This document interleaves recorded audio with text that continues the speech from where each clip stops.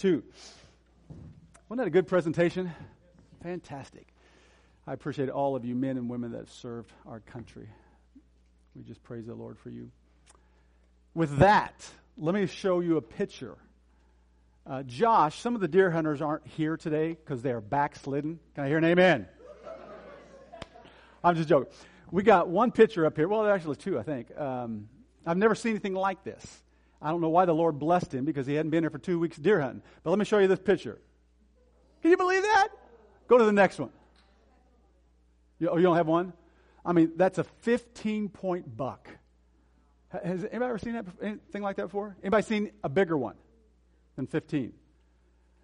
This is just a preacher back there, but you never can believe a preacher. Amen? All right, Esther chapter 2. We're going to talk this morning about when the deck is stacked against you. So look at your notes this morning because we're going to just jump right into this. Last week we set the stage for you in the book of Esther, and we laid out the characters, and there's definitely some characters in this book. But have you ever felt like the deck was stacked against you? You ever felt that way before? Financially, you take 2 steps forward and then maybe 3 back.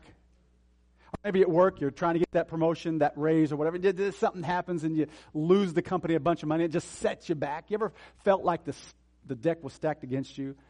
Well, here in our story, we're going to find out that it looks like the deck is stacked against Esther and Mordecai. But in reality, behind the scenes, the Lord is stacking the deck in favor of Esther. And what we're going to see, as we talked about last week, is we're going to see that God is sovereign and He's working out all the details behind the scenes. Look at your notes there. We can trust God even when we cannot trace God. We can trust Him even when we cannot trace Him. This story, and there's so many twists and turns in the story, this is better than than a movie. We went to see Thor last night. Fantastic movie, by the way. But this story is a lot better. Amen? Come on, you spiritual people, say amen. All right? This one's so much, it's got so many twists and turns, as we talked about. It's got the Thor, but it also has the Notebook in it, just kind of mingled around, right? Great stuff, as we're going to see. It's a display of Romans 8:28. All things work together for good to them that love God and to them that are called according to His purpose. We opened up the stage with a pompous king, Xerxes. Right? I was just wondering if he was paying attention last week or not. Xerxes, but we call him Jerksy. All right? Last week we found out he was having a party for how long? 6 months and 7 days. And after the 3rd day, he was high in spirits. He was what, guys? Drunk. All right? And while he was drunk, he decided that he wanted Esther to come out and parade around in her royal crown. And she was rebellious and said no, so he got angry. So we have a pompous, angry, drunken king, and he makes bad decision. And so he vanishes Queen Vashti from his presence forever. That was a decision that he made. It was a crazy decision. And so what we're going to see is the story continues from there. Because every week we're going to take the next chapter. And what we see in this whole story today is this one idea. We see the hand of God working in 3 areas. All right, look at your notes. Number 1, we see the hand of God moving and working behind the scenes in the contest of the king. In the contest of the king. Look at verse 1. But after Xerxes, anger subsided. Now, you think, okay, so this has been maybe a day, maybe after 6 months of drinking, it might take 3 or 4 days to come down from the drunkenness. So let's just say a week, right? After his anger subsided and he got over his hangover, maybe his anger subsided. But this history tells us, listen very carefully, this was 4 years later. 4 years. His anger finally subsided. Now, we could actually say, we could probably preach a message right on that. Amen? Forgiveness. All right? Don't hold that anger because it turns into hostility. It turns into, it just goes on and on and on to bitterness and unforgiveness, all right? It goes on, it says, when his anger subsided, he began to think about Vashti and what he had done and the decree that he had made. So the king was sitting around feeling sorry for himself. I'm lonely. I miss the queen. Man, I wish I wouldn't have done that. I just have regrets. You ever made a decision like that? When you got angry, maybe when you got drunk, you was too prideful. You ever made decisions like that where you just sit back and you regret? Well, that's what this king was, all right? He was regretting what he had done. He probably had in the background his favorite country song on, right? And he just just feeling sorry, woe is me, as this was going on. Everybody feel his pain? Okay, notice what the next verse says. So he's in this depressed stage, this regret stage, and his attendants come up with this great idea. Okay, verse 2. And his personal attendants suggested, let us search the empire to find beautiful young virgins for the king, and let the king appoint agents in the province and bring these beautiful women to the royal harem at the fortress of Suset. You like that? I got it, right? Amen. Got it right. And then Haggai, I could just say the Hag, but it's Haggai, the king's eunuch. How many Googled that last week? Don't tell me, all right? The king's eunuch in charge of the harem will see that they are all given beauty treatments. After that, the young woman who most pleased the king, the one who pleased the queen, will be queen instead of Vashti. Now, maybe he didn't like that advice, but notice what it says. This advice was very pleasing to the king. Duh! Right? Do you see that? So he put the plan into effect. Okay, which one of you are texting me up here? It's Sunday morning, shouldn't be texting me. Can't hear me, man. There's 3 texts that just came in. Who? Anybody here? You're telling me, be careful, be careful. Okay, so he put the plan in action. This is the contest for the king. All right, I'll turn this down. There's 5 texts just came through. Do you mind if I just turn this down real quick?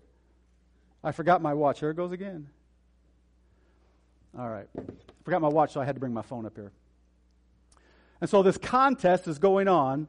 And what I want you to see is literally behind the scenes, it looks like this is stacking in the deck for the king. He's going to get this beautiful queen. But in reality, God is behind the scenes, and he's stacking the deck for the queen. He's literally God, even though his name is not mentioned in the entire book of Esther, we see the handprint of God all through this book. It's a fantastic story. Look what Spurgeon said, one of the great heroes of the faith, or one of the great theologians. Look what he said. He said, there is no attribute of God more comforting to the children of God than the teaching of the sovereignty of God. So if you're here this morning, you're going through some problems, some difficult times, this should be encouraging to you. Because it looks like the deck is being stacked against you, but in reality, behind the scenes, if you're a child of God, Romans 8:28, he's literally working things out for your best interest. Can I hear an amen? He's working all of that out. And so this is a great and fabulous truth. I'm going to go to Deuteronomy 31, 7 and 8. Now in Deuteronomy 31, in our small group, this is a couple of verses that have popped out at us, all right? Moses called for Joshua as all Israel watched. So here we have Moses getting ready to depart the scene. He's going to die. Joshua's going to take his place, and he's going to instruct him in front of everybody. It says, and he said to him, be strong and courageous, for you will lead these people into the land the Lord swore to their ancestors, and he would give them. Now notice this one part. You are the one. Don't you just like that? Isn't that good? You are the man. You're it. Who will divide it amongst basically divide the land amongst the tribes. Look at the next verse. Verse 8. Do not be afraid or discouraged, for the Lord will personally. All right? If you got your Bibles out, you need to underline it. The Lord will personally go ahead of you. He will be with you. He will neither fail nor abandon you. He will personally, I love that. I circled that in my Bible. He will personally go before you. Well, what in the world does that mean? That means that God knows where you're going, where you're going to be tomorrow, and He's already been there. And He's worked the situation out for Joshua. He's already worked out where I'm going to defeat the enemy for you, Joshua. I'm going to be there ahead of you, and I'm going to work all the detail out, all the circumstances, all the events, and I'm going to turn them in your favor. Even though you don't think that, that's what I'm doing. Behind the scenes, God goes before Joshua, but He also goes before us in our circumstances. Have you ever wondered that? Seriously, have you ever wondered in your life, as you look back on life, man, it seemed like God was there. And He protected me. Anybody ever have that thought? As I go back and I look back on my life, before I got saved, I'm thinking, man, God was with me. I mean, all of those circumstances and all those events, my life could have been devastated, disaster, and yet it seemed like God was there working things out so that I could be in the ministry. I could have literally destroyed the opportunity to be in the ministry. I mean, God. And your life probably the same way as you look back. Abraham. Abraham's 50 years old, 60 years old, he's an old man. Amen. Abraham's 60 years old. God says, I'm going to give you a son. You and Sarah are going to have a son. It's a promise from God. Yes, Abraham. 70 comes, no son, no sign of a son. So his wife hatches this idea, I'm going to give you my maid and you can have a child by her. He did. It wasn't it. It wasn't the one that God's promised. So God said, nope, he's not the one. 80 years old, still no child. 90 years old, still no child. 100 years old. Get the drift? He's 100 years old, still no child. Guess what Abraham did? I give up. My wife is past the stage of what? Bearing children. All of a sudden, at 100 years old, he gets her pregnant. Can you imagine that? She's pregnant at 100 years old. Now, that's Bible. All right? So here she is pregnant. Abraham looks back and says, God was there and I didn't know it. God was there and I knew it not. He was working all these circumstances to get them to this point, to grow them, and so that he would have a son. And then, of course, his grandson, Jacob, the same thing. Just giving you illustrations of this truth that God goes before us as we depart from Esther for a few moments. His grandson, Jacob, he's a conniving little manipulator. He literally lies to his father. He steals his brother's birthright, and he runs away from home. He goes out and he's manipulating. He gets this one, Leah, but he wanted this other woman, so he literally marries her, and then he marries her. And he's got 4 women that he's literally going tent to tent to and having children. And he ends up having 12 sons. 12 sons. And you think, God cannot be in that. God cannot use that. It's impossible. Yet they were the 12 sons of the tribe of Israel. God used that. And this is what Jacob said. He was going back to see his brother. His brother was coming out with an army. He heard about it. So he literally goes to his tent and he gets right with God. He goes back to Bethel, gets right with God.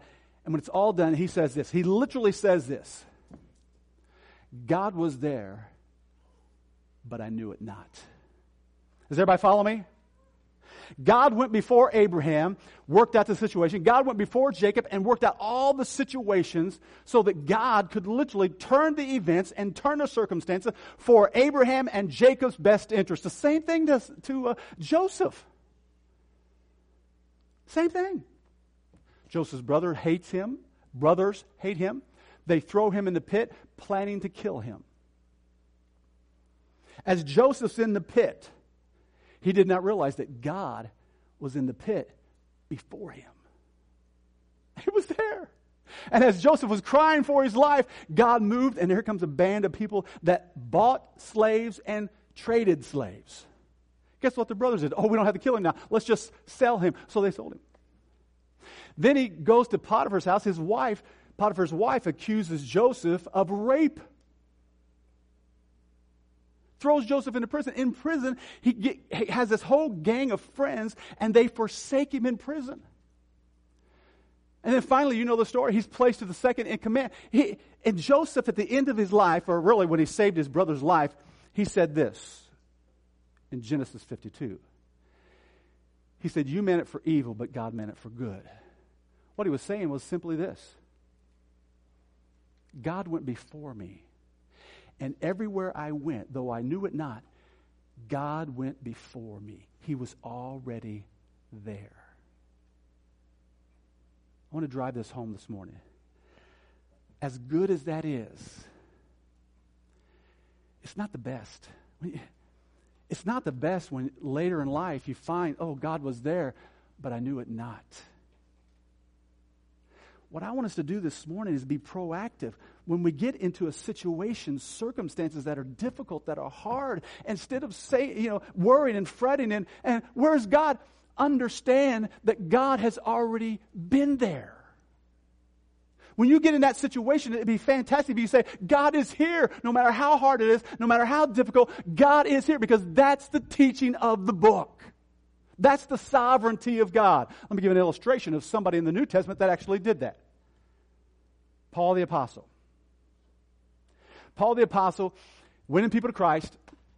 Somebody got saved, and then their boss was losing money because now they're Christians. They're not doing what they used to do, so they're losing money. So they turn him over to the authorities. They take sticks, rods, the Bible calls them rods, and they beat Paul.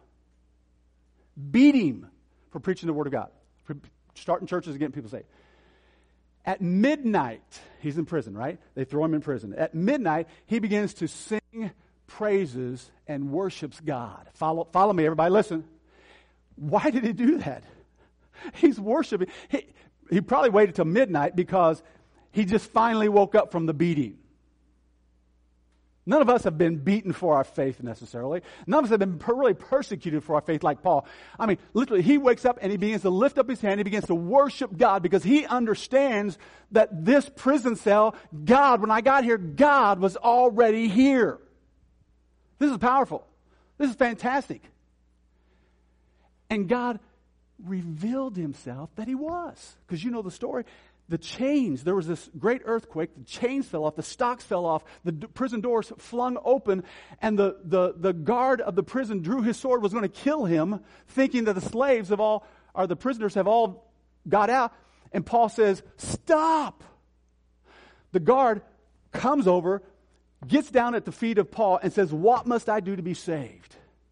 Paul understood that God, even though this seemed like the stacking his deck against Paul, it was really stacking it in the favor of Paul, that Paul could win this man and his entire family to Jesus Christ.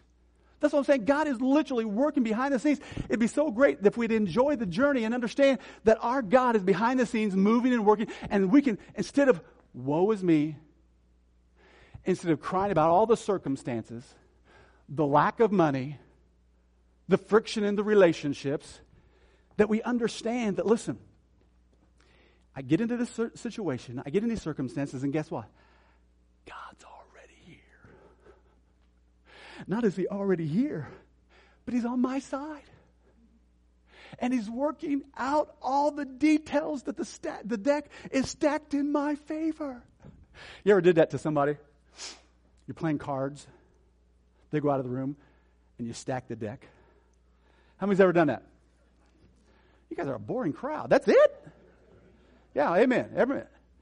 Anybody ever took money out of somebody's wallet? Last night, we took the teens out. We had this teen activity. Yeah, had this teen activity. And she's not here. She's a backslider too. In her straw, we put a big long paper wad down there. So when she sucked it, it was classic. Okay, I don't know why I got into that, but my point is, I mean, it seems like they sit down and they see and then somebody has a loan. It's fantastic. Well, that's our life. Can you put Romans 8:28 up there? Now listen very carefully. All things, grab a hold of that. All things work together for good. Now that's King James. All right. Do you have that verse? She's getting it? All right. All things work together. Now the first thing I want you to see is, and we know that God causes everything. The translation says everything, but King James says all things. I like that. Everything to work together for good of those who love God and are called according to His purpose. So if you love God, He's literally behind the scenes, and that's what we talk about. He's working everything out. So when we first step into those circumstances, we need to lift our hands like Paul. Even if you've been beaten, God is working out this detail. The problem is we're so Americanized. If things don't go our way, we throw a fit. Somebody say, amen, breather. That preaches. Amen, Fleener. That preaches. Because it's true. You guys are real quiet. Am I stepping on anybody's toes? Huh? No, I don't want to. All right? We're just talking about reality here. All right? What we go through. All right, so let's go to the second thing. Okay, go back to the book of Esther as we continue here. First of all, we see the hand of God behind the scenes in the king's contest. I get to pick the most beautiful woman in the kingdom. Looked like it was working for his favor, but as we're going to see, number 2, the crowning of Esther. Look at your notes there. Now, there's 4 things in the crowning of Esther that God was moving behind the scenes to work it out in her favor. First of all, notice number 1 there, the influence of Mordecai. The influence of Mordecai. Look with me at verse 5 and 6. At that time, there was a Jewish man in the fortress of Susa whose name was Mordecai. Okay, so it goes into the names, all these crazy names, which I'm not going to read, verse 5 and 6 there. And but the point is this. He came over as a slave in Babylon under King Nebuchadnezzar. And King Nebuchadnezzar was gone, Cyrus ruled, and then he was set free. But he stayed in Persia with his family, Esther, and his brother and sister-in-law in Persia. He stayed there. And of course, Queen Esther, well, her mom and dad dies in verse 7, and so Mordecai adopts her, all right? He adopts her, and all through the story, now watch as we go through this, all through the story, because this is important, Mordecai is leading her on what to say and what to do. He literally walks to where she's at, and he waits at the gate to hear what's going on, and then he sends a messenger on how to respond to Mordecai. This is a beautiful picture of the Holy Spirit. I mean, a fantastic picture of the Holy Spirit. The Holy Spirit literally moves and guides and directs. Let's go to John 14, 16 through 18. Let's look up here on the screen. Jesus, of course, is getting ready to leave. He says, and I will ask the Father, and He will give you another comforter, here it says advocate, who will never leave you. Look at verse 17. He is the Holy Spirit, okay? The Holy Spirit's the one He's referring to, who will lead you into all truth. Now, the world cannot receive Him because, notice this, the world cannot receive Him because it's not, what? Is that one word? Looking for Him, okay? It's not looking for Him. Now, just jump on that phrase for a moment because we're going to come back to that in a little bit, all right? The world's not looking for Him, which brings the thought that are we looking for or looking to the Spirit of God that lives in each and every one of us on a daily basis. I mean, God is there. He's the lead us. He's the guide us. He's speaking to us, and that's what we're going to see. Go back to the next verse. Because it's the world is not looking for Him and doesn't recognize Him. But you know Him because He lives with you now and later will be in you. All right, so let's stop there. So So the Holy Spirit is in us, leading and guiding and directing. And that's exactly what Mordecai is doing. All right. So that's number 2, the influence of Mordecai. But we're going to come back to the Holy Spirit in a little bit. Number 2 is the encouragement of Haggai. Look at verse 8 and 9, if you will. As the result of the king's decree, Esther, along with many other young women, was brought to the king's harem at the fortress of Susa and placed in Haggai's care. Now, just a eunuch, just a strange guy out of nowhere. Notice how God was moving. Haggai was very impressed with Esther.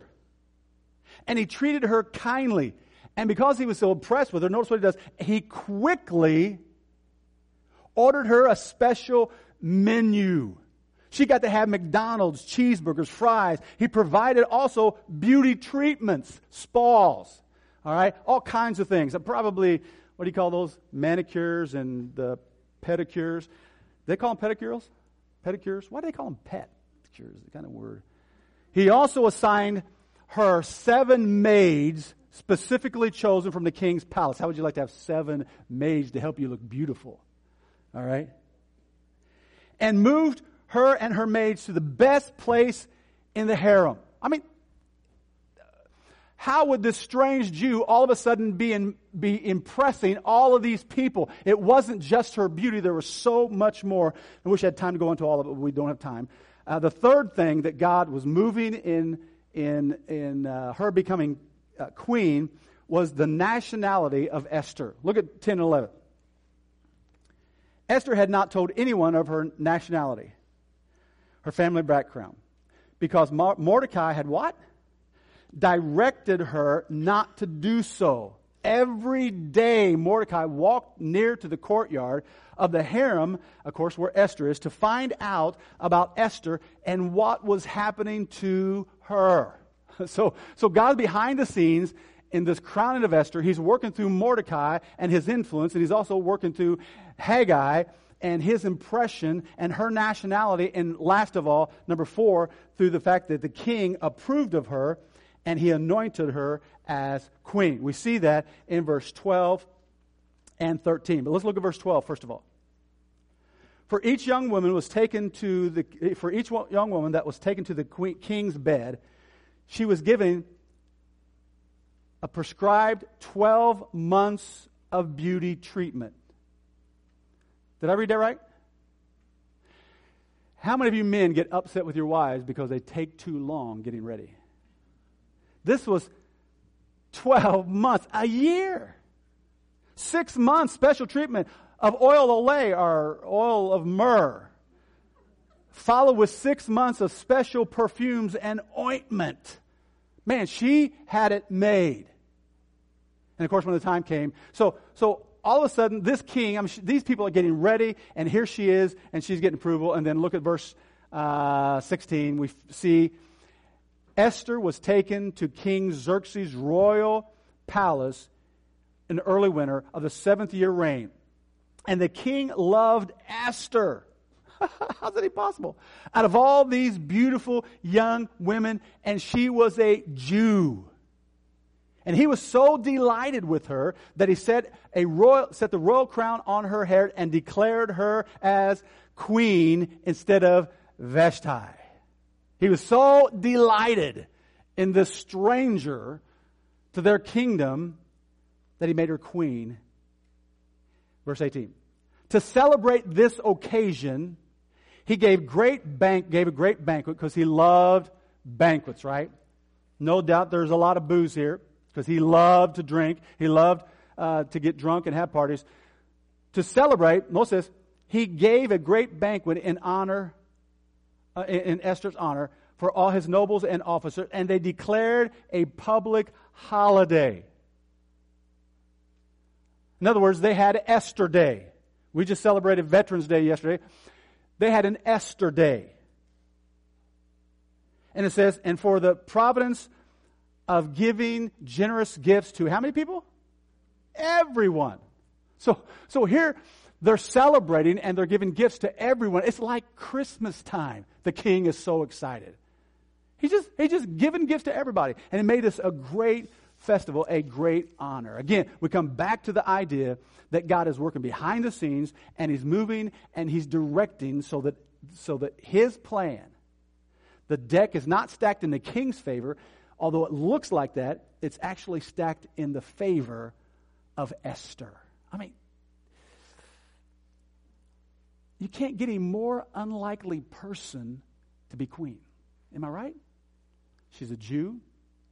She was once a slave, outcast. I mean, she was common. She was not of royal line. I mean, truly, this is a Cinderella story if there ever was one. It's hard not to root for Esther. But the idea is this. God doesn't use unbroken, perfect people. And this should encourage us. He uses, look at your notes, God uses common people to accomplish uncommon purposes. God uses broken people. He uses people just like you and me who literally feel there's no way I can be used by God in any significant way whatsoever. But our God is not like that thinking. He uses people like Esther, who were slaves, whose mom and dad died. Adopted. I mean, He uses this kind of people for His purposes. But there has to be that one thing to those who love God and to those that are called according to His purpose. And last of all, here we go. We're almost done. The counsel of Mordecai. Verse 21 through verse 23 is another tremendous plot. It could be a movie in its own. Follow me. One day as Mordecai did his duty by the king's gate. Okay, so he had something to do with the gatekeeper.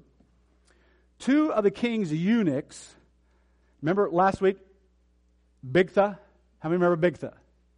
Well, this one's Bigtha. Okay, he's bigger than Bigtha. Okay? So again, if we want to be eunuchs, we want to be what? Bigtha. What's the other one? Tirush, who are guards at the door of the king's private quarters. Oh, so they have access directly to the king. Okay, great story. It's just building. Okay, so they have this access. Who were guards of the king's private quarters became angry at King Xerxes and plotted to assassinate him. This is literally a movie coming alive. So they're planning to put the king to death. Now notice what it says. It says, verse 22, but Mordecai heard about the plot and gave the information to who?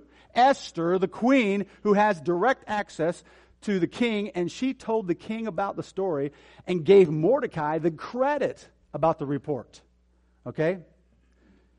When the investigation was made, Mordecai's story was found to be true. The two men were impaled with sharpened poles. Okay? A cruel death, no doubt. This is all recorded in the history of King Xerxes' royal history. All right? So fantastic stuff. But notice again behind the scenes, who's the one that found out about the plot? Who's the one that spoke it and gave it to Esther?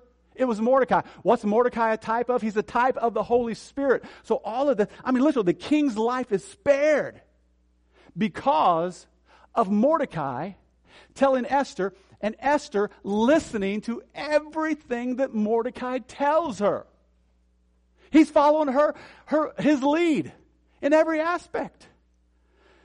Mordecai comes by the gate every day and he sees what's going on with Esther and he talks to Esther. She listens. And so because she obeyed the king's life was spared. The bad guys were dealt with. And then as we're going to see, Esther appears to be loyal. Mordecai is valuable. But here's the application. Let's not forget this. Mordecai is a type of the Holy Spirit. As we walk through this life, God's in heaven. We have the Word of God. But inside of every single believer is this third person of the Godhead, which is the Holy Spirit. And the Bible says that He is leading us and guiding us, and He wants to speak to us, which He does from the Word of God, and He impresses upon us thoughts and direction. I mean, the Holy Spirit is literally has a valuable purpose in our lives. But here's the problem. We don't even realize that Mordecai, or the Holy Spirit, is alive speaking. We just wrapped up in our busy daily lives that sometimes, can I hear an amen? We forget about the Holy Spirit, God living inside. Can I hear an amen? I mean, that's just the reality. It's not a Debbie Downer. It's just, I mean, if anything, it's encouraging. God doesn't have this, remember the Batman movie? Batman blows up the Joker's empire. He drops these bombs out of his car, and as he's driving, very first Batman, he's driving out. And the Joker's in the helicopter and says, "You miss me." How many remember that movie? Just a few of you? Come on. Okay, so he's up in the helicopter. He sees everything that's going on, and Batman missed him. The Holy Spirit isn't above us. God's not speaking down to us. He literally has the Holy Spirit. It literally leads us and guides us and directs us. He speaks to us. So we have to get to the place in our lives, listen, where we're looking. Remember what John 14 said? The world doesn't know about the Holy Spirit because they're not looking for Him. We need to, first of all, believe that He's here. Romans 8:9 says, if you're of God, you have the Holy Spirit. If you have not the Holy Spirit, you're not of God. He's there. Every person that receives Christ, they get the Spirit of the living God. Lives inside of them. So He's there for the purpose of guiding and directing and lead us into truth. And let's just put John 14 up there because it's so good. Well, let me just go there because I'm going to bounce around a little bit. I want to go to John 16, 12, and 13. I don't believe she has that up there. Listen to this as Jesus is talking about the Holy Spirit. There's so much more that I'd like to tell you. He's talking to the disciples, but you can't hear it now. You can't bear it. Verse 13. When the Holy Spirit is come, He will guide you into all truth. He will not speak of His own self. The Holy Spirit's not going to draw attention to live inside of you and say, "Look at me." Okay, He's not going to, but will tell you, circle that tell you. The Holy Spirit will tell you, the Holy Spirit will speak to you. Everybody see that? Every one of you. You don't have to be a preacher to hear from the Spirit of God. He will communicate. He lives on the inside. He will tell you. Now, notice what He tells you. What He has heard. He will tell you about the future. So remember, God's already been there. So the Holy Spirit, as you go in these circumstances, He's going to remind you, if you let Him, if you're looking, if you're sensitive to the Holy Spirit, the Holy Spirit will remind you, listen, I'm already here. I'm already here. It's not a Debbie Downer. It's a great message. It's a great truth. It's just we got to tap into that. We can't just live our life daily and just do the grind as the world does, up and down and up and down. We just follow the world. Don't we, believers? Real life, it's real life because we're being real up here. All right? Up one day. Raw. Why? I broke a nail. Amen? That's just hopefully you didn't break a nail. We're not talking about that. But just the little things, the insignificant things, we get discouraged. But when you go into those circumstances, understanding that God's already there and He's working things out for your best interest, man, that's so encouraging. Then when you do get beaten with rods, you can still lift your hand and say, "Thank you, Lord. Thank you, Jesus." Why? Because you've already been here, and you're working these things out for me, and you'll never leave me nor forsake me. But it comes back to the place of reminding ourselves, God is in here. And He wants to communicate. But you have to be looking for him. Looking for him. Let's pray. Father God in heaven, we come to you this morning. Father, we confess today. This is a great uplifting message if we apply it right. Father, we confess to you that we struggle with these circumstances. We struggle with believing that you're behind the scenes and you're stacking the deck in our favor. Father, we struggle in believing that. And we definitely struggle in that making application to it, Lord. So, Father, we pray this morning that we just not go through another service without making application. But, Father, we would literally grab a hold of that truth, and every time we come into circumstances, we pray you'd help us to get close to the Spirit of God, that we'd be intimate with him, and, Father, we would listen to what he has to say as he reminds us about your awesome, sovereign power and your awesome love for us. Everything hinges on your love for us. Help us to get our eyes off our circumstances, Lord, and our eyes on you, your word, and your Spirit within us. God, you have spoke to everyone on different levels this morning. Every one of us. We're at different levels spiritually, and as we preach, your word will not return void. So, Father, I pray you'd bind Satan right now in each and every heart. Bind their flesh as well. And I pray as we stand and as each one of us come to you in prayer, I pray, Father, you would do a work in every one of our hearts. And we'll give you the praise in Jesus' name. Let's all stand with our heads bowed and our eyes closed just for a moment. Again, heads bowed, eyes closed. Right where you're at. This is a message to make application. Right where you're at. Go to the Lord and talk about the takeaway. 2 takeaways is that God is sovereign and he's already where you're going. He's already been there. He's working things out. And secondly, the Holy Spirit wants you to look to him. Those are your 2 takeaways. So, before they sing and before we take the offering, just a time of silence as they play, but just a time of silence for you and the Lord to do business. Now, if you want to, you can come down here and pray. No one's looking around. Every head bowed, every quiet. So just for the next couple of moments, you do business with God. Right where you're at or here at the altar. Just over the next couple of minutes, we're going to do that. Giving you that